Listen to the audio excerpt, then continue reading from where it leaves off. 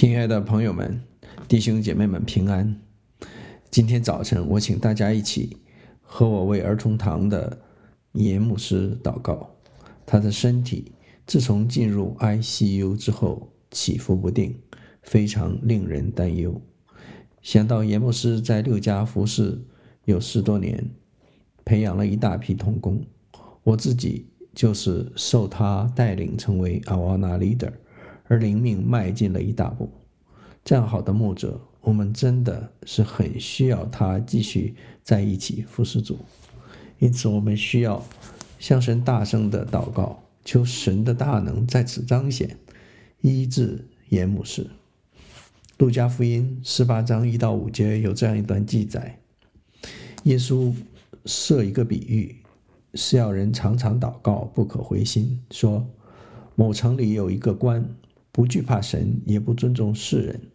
那城里有个寡妇，常到他那里，说我有一个对头，求你给我伸冤。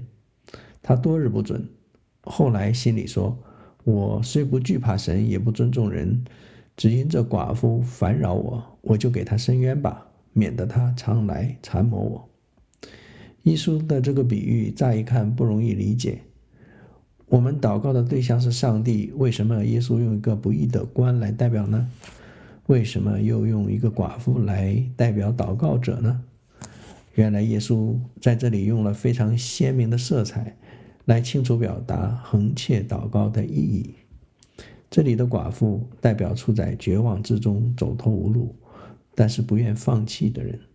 不义的官这个被祈求的对象，对寡妇的诉求完全没有任何感觉，甚至有完全相反的意图。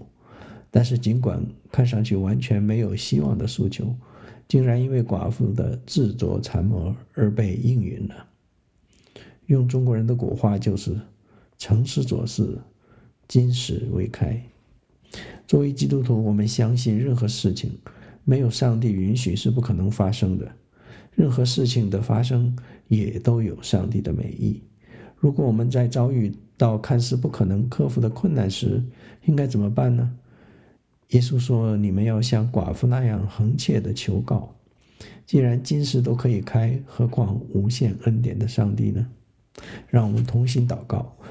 我们在天上的阿爸父神，我们为严牧师一家向你献上感谢，他带领他们全家来到6家，全家都参与教会的服事，不仅是严师母，甚至他的儿子 Shane 和 Justice 和媳妇 Katie 都一起在教会服事，他们全家为你做美好的见证，是我们的榜样。神啊，我们相信你对严牧师有最好的安排。当我们要表达我们发自内心的请求，求你医治严牧师的病痛，让他能够回到我们当中。我们祈求神的怜悯，不仅是为了严牧师的家人，也为了我们自己，因为我们弱小的信心需要你，要看到你在这世界上行的神迹，看到你的荣耀。我们这样的祷告，奉耶稣基督的名，阿们。